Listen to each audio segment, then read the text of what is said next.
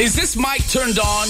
Wax Poetic. Hi, kids. I'm a dinosaur hunter BMX rider. All the little girls dream of one day biting into a corn dog and smiling at the camera. If I ran the web, you could email dead people. Wax Poetic. And I don't give a moment's focus to who does or doesn't like the sound of my voice. In the terrarium is Herpes. Herpes is a hermit crab. Just say no to family values. This is Wax Poetic on Co-op Radio, CFRO 100.5 FM. So what if I write a poem like a song?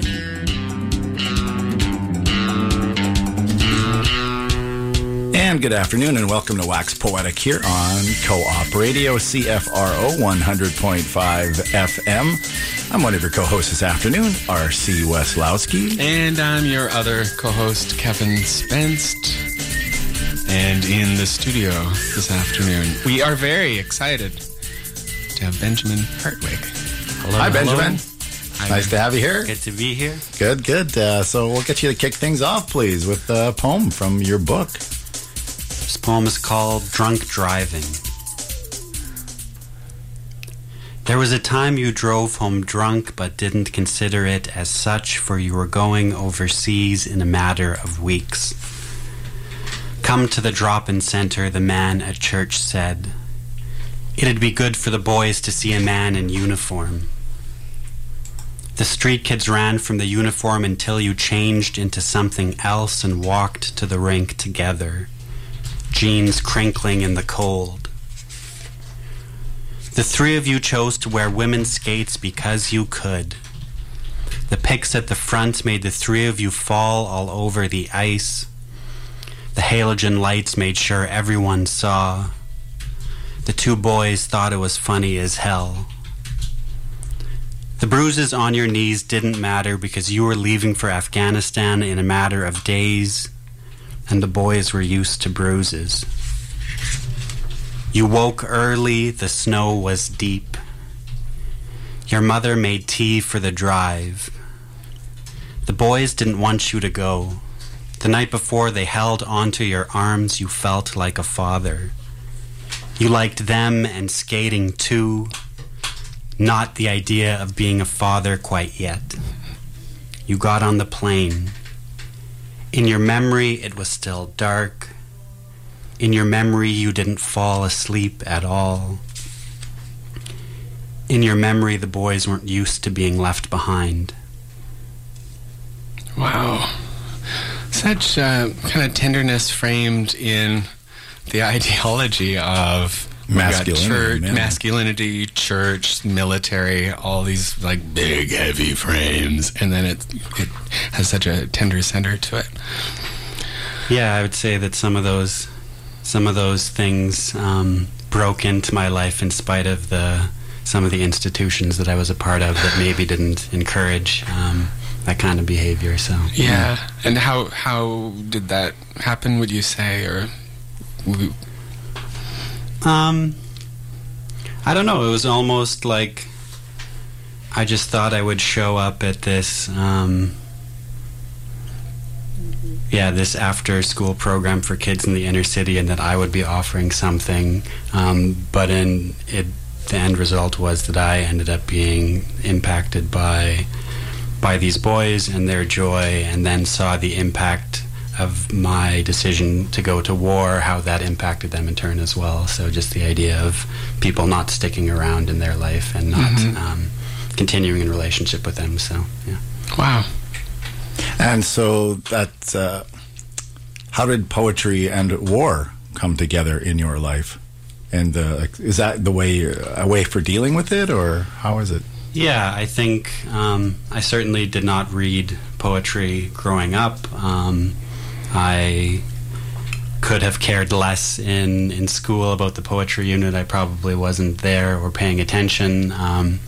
And when I was in Afghanistan, I didn't think I'm going to write about this one day. I didn't think of myself in those terms. It was more when I came back and years after, and I didn't necessarily feel like I had the the ability to construct a larger narrative around my words and in prose, but poetry, just because of its brevity and sort of, allowed me sort of a bush trail into an emotion that I think I was able to work with at that time, yeah. And are you still writing about that? Like, how old is this book? This book came out, now I'm even forgetting, it's 2019? It came out the fall of 2017. Mm-hmm. Yeah. And how many of the poems in the book are dealing with the subject matter of your relationship to war? I would say all of them. Okay. Not all of them are explicitly about war, but they are about violence, violence at home and violence overseas, and various kinds of violence. So, yeah.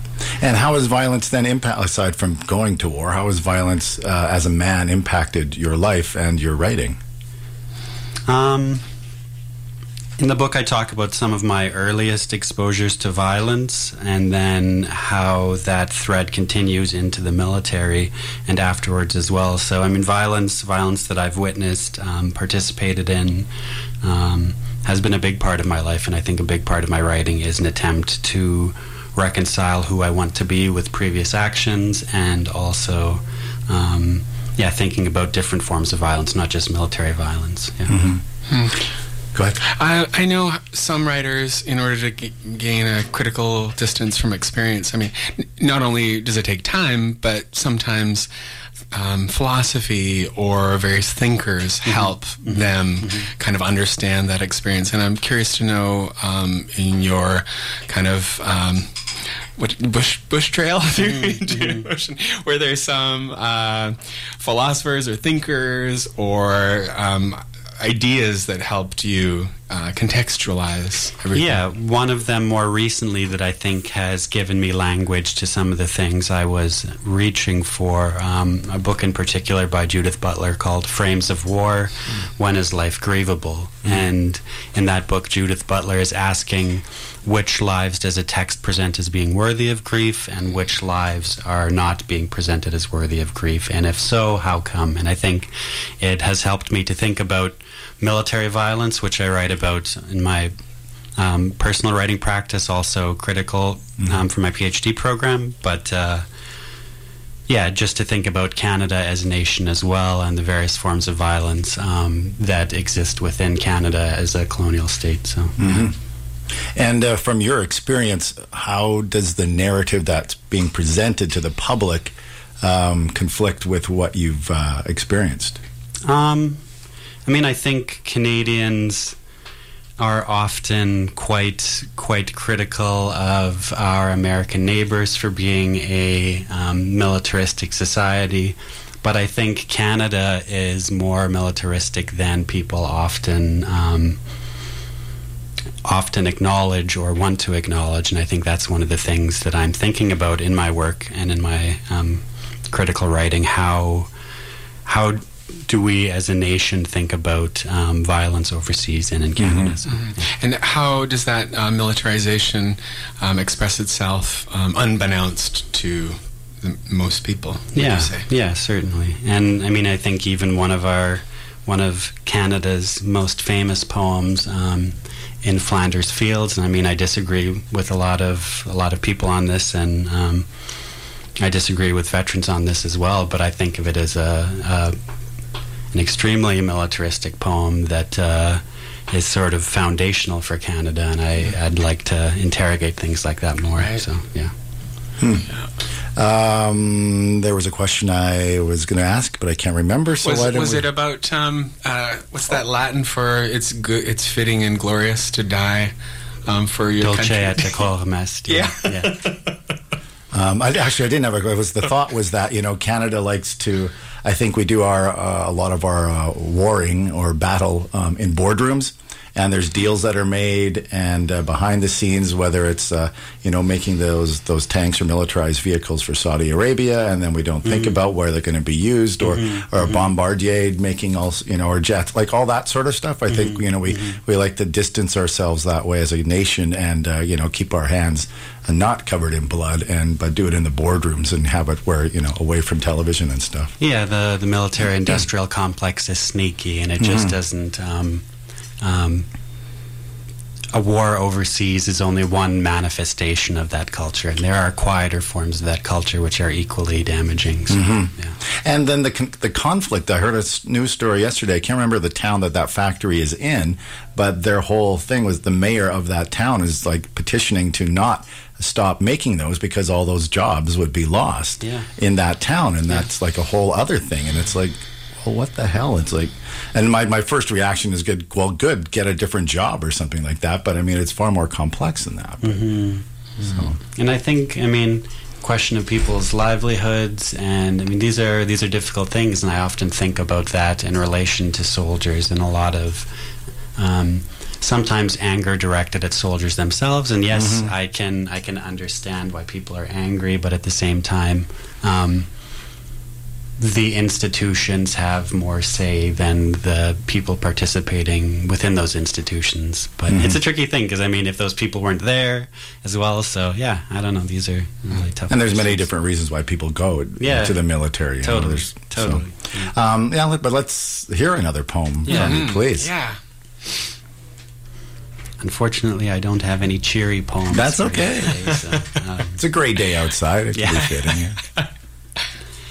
This poem is, maybe we'll just give a brief preamble.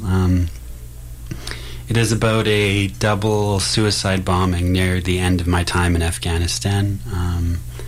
First bombing was a Canadian vehicle, and where 2 soldiers died, a number of people were injured, and then after, this was in a fairly populated Afghan neighborhood, and as anyone would, it was their neighborhood, they were curious about what was going on.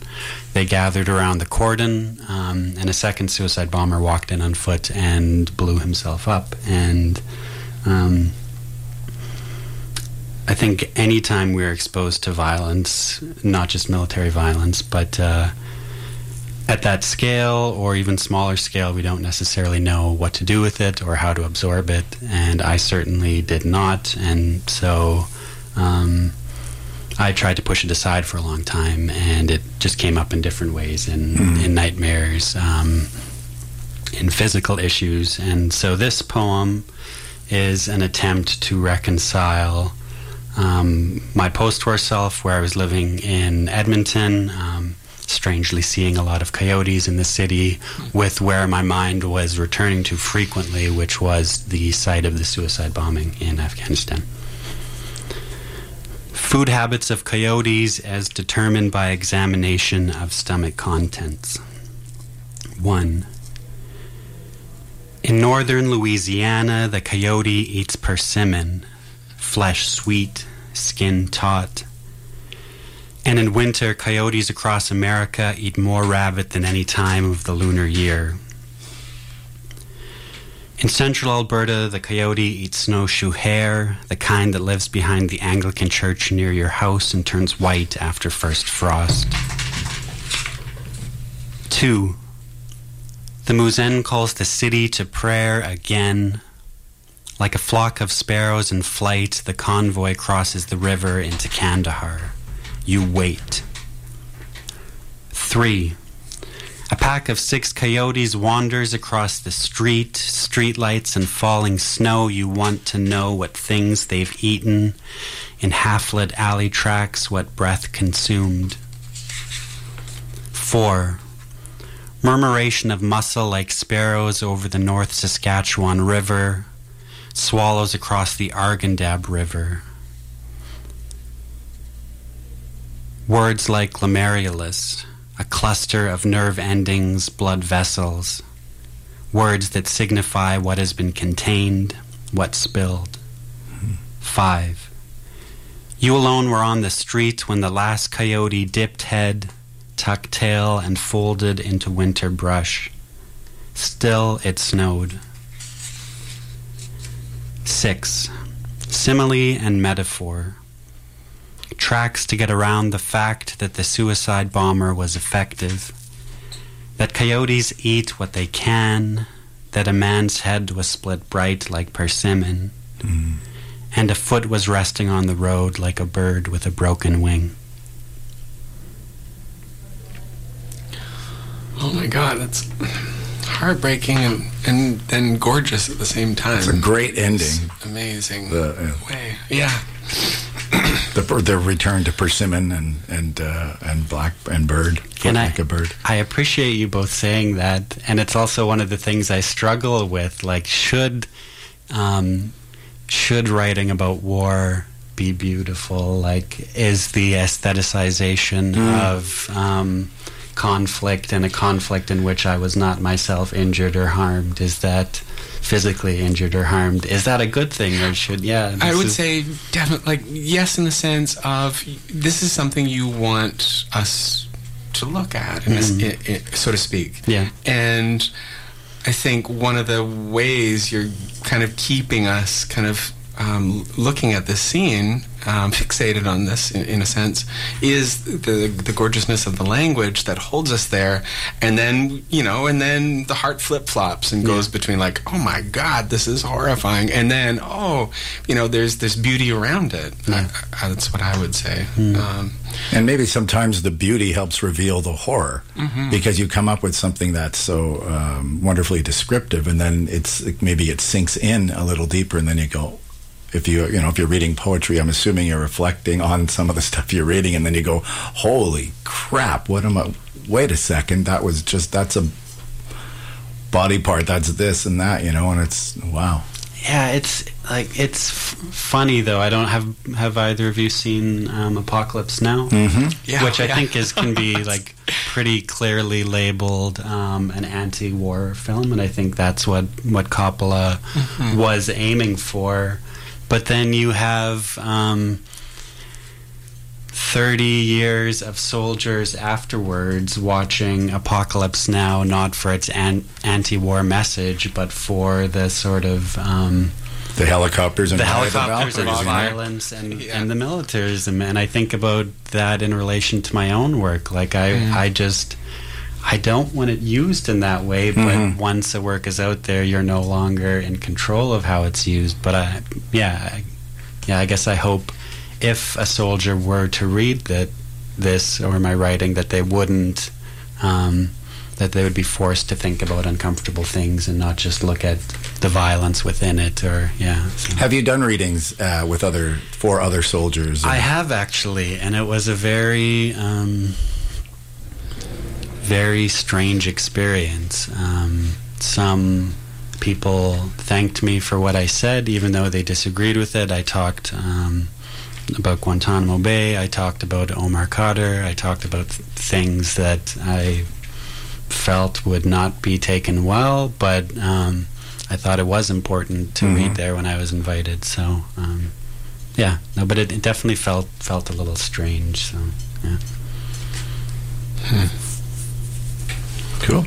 Well, one of the other things you were talking about, the movie, I damn if I can't remember the name of the director, but they were talking about even so-called anti-war movies, that they were basically said there are no anti-war movies because of the images, that there's always some sort of inherent underlying patriotism or this idea of sacrifice for a greater good and all this sort of stuff that plays out regardless, even if you're talking about all the horrible suffering that people on all sides are experiencing. It just doesn't come out that way. Yeah, that's very interesting.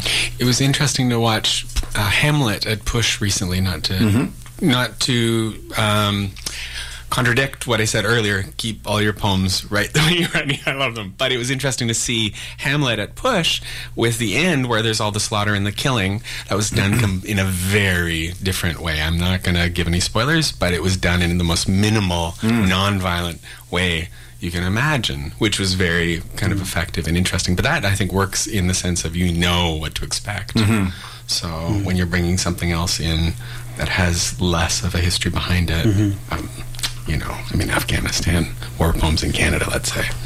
Although, speaking of war poems, there are a fine tradition of war poems, I say in my most ironic voice possible. Have you read much of the World War I poets, and how do you read those poems? What stands out for you?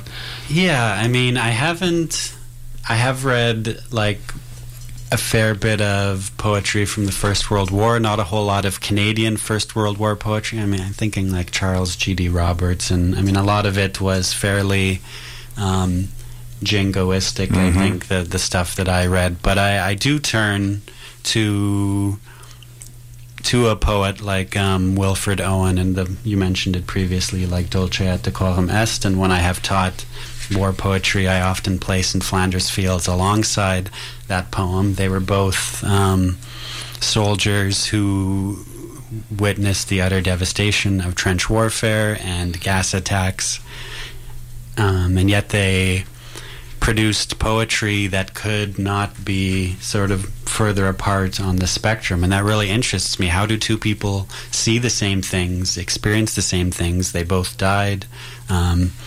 Armistice Day as the bells were ringing to announce the end of the war. Wilfred Owen's parents receive a knock on the door and said, "Your son is dead." And I mean, John McCrae died as well.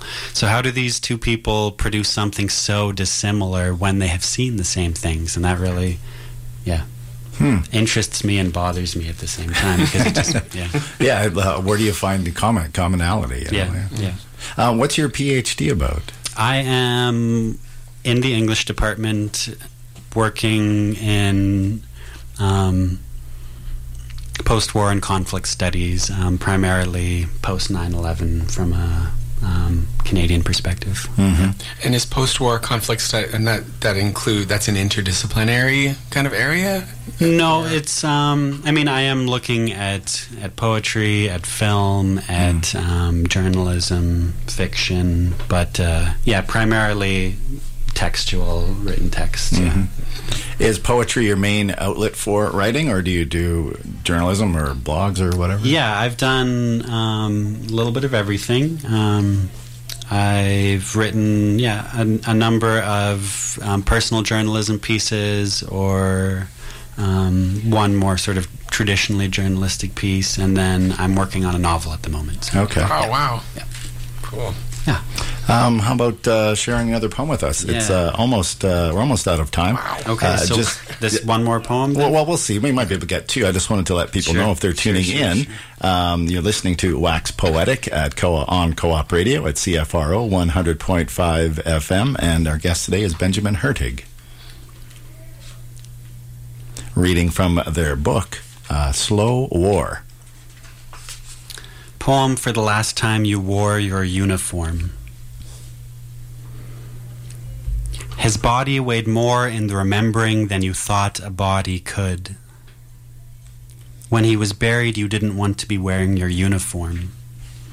You didn't want to be wearing anything, but you shaved one last time, scraped the skin around your throat, and drove the hot highway.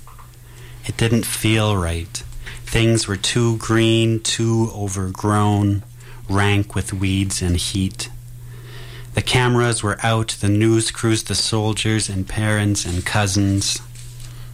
Everyone threw lumps of dirt into the hole a cricket jumped in. You wanted winter again, a white sheet over everything. You didn't even get drunk when the funeral was over, and 10 years later, your dad found the uniform in a black garbage bag at the back of a closet. $40 in the pocket, 2 20s, the old paper kind, $4 for each year that had passed.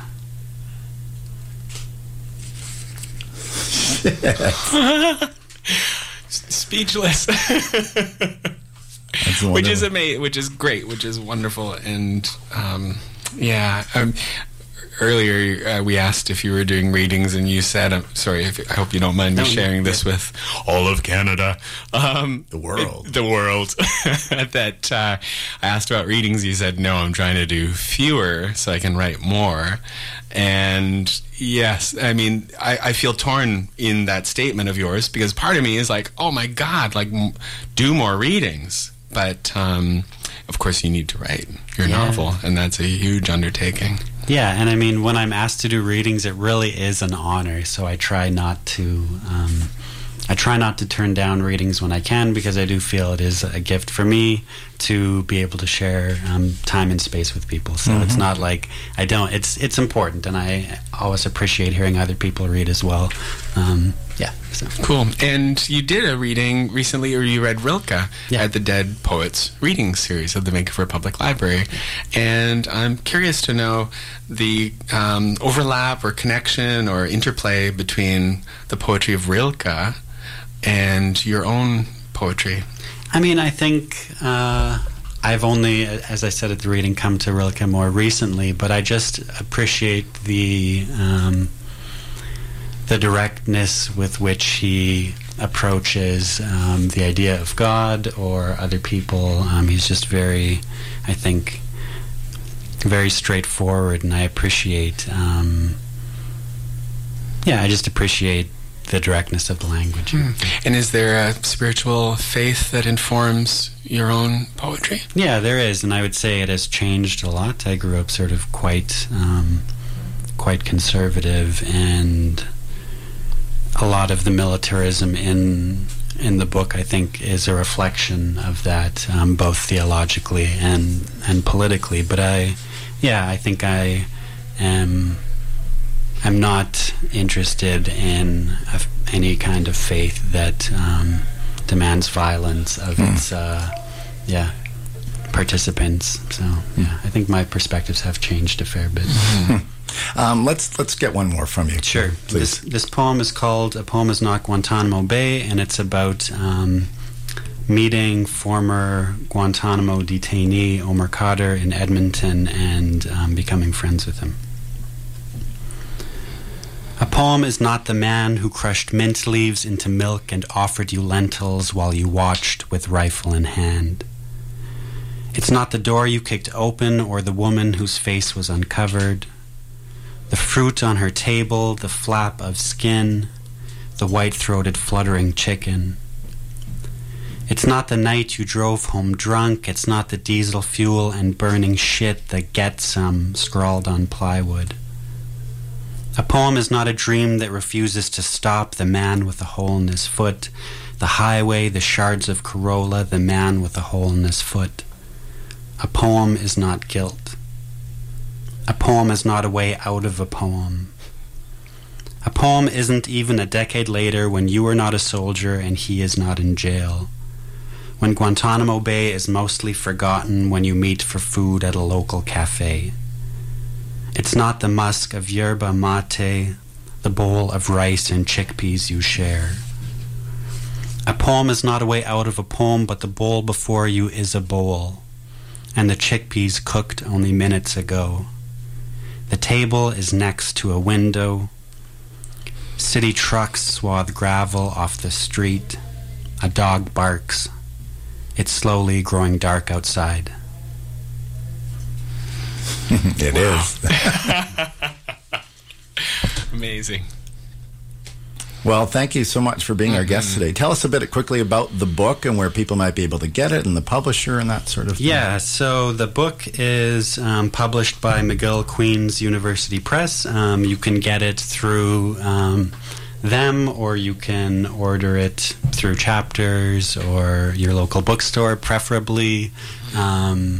Yeah, right. I'm sure a few copies will soon be ending up in thrift stores. So we were just talking about that a couple of weeks ago of the feeling of putting your book out and getting it published and put it out there, and then you go to a used bookstore and you find it there, and it's like, well, do they not like it, or they just want to share it with somebody else now? Yeah. Have you had that experience at all? Not yet, but it has gone into its third printing, and it's being taught. Has been taught in a couple of university classes, so those students did not choose to read it; they were forced to. And I'm sure some people will be discarding their books accordingly. So, well, they'd be fools to do so, I think. If people want to get in touch with you and you want them to get in touch with you online, where can they do that? On my website, which is just my name, benjaminhertwig.com. They can contact me through there. Okay. Thank you so much for being our guest today. Thank you. Honored Thank to be you here. so much. Yeah. Anything to announce there? Tonight, Entanglement, a poetry reading. It's the 30th, right? Yes, that's tonight. And that's at the Native Education Center. And that's Cecily Nicholson, Billy Ray Belcourt, Junie DeSille, Jay Simpson. So we've got 4 poets reading tonight. Yes. There, which looks very cool. And I believe Mercedes Ang is reading somewhere tonight as well. Well, the people that? can look for it. Yes, look All for right. it.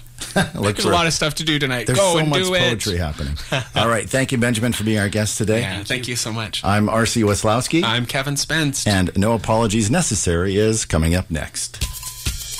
You've been listening to Wax Poetic on Co-op Radio, CFRO 100.5 FM. So what? So what? So what?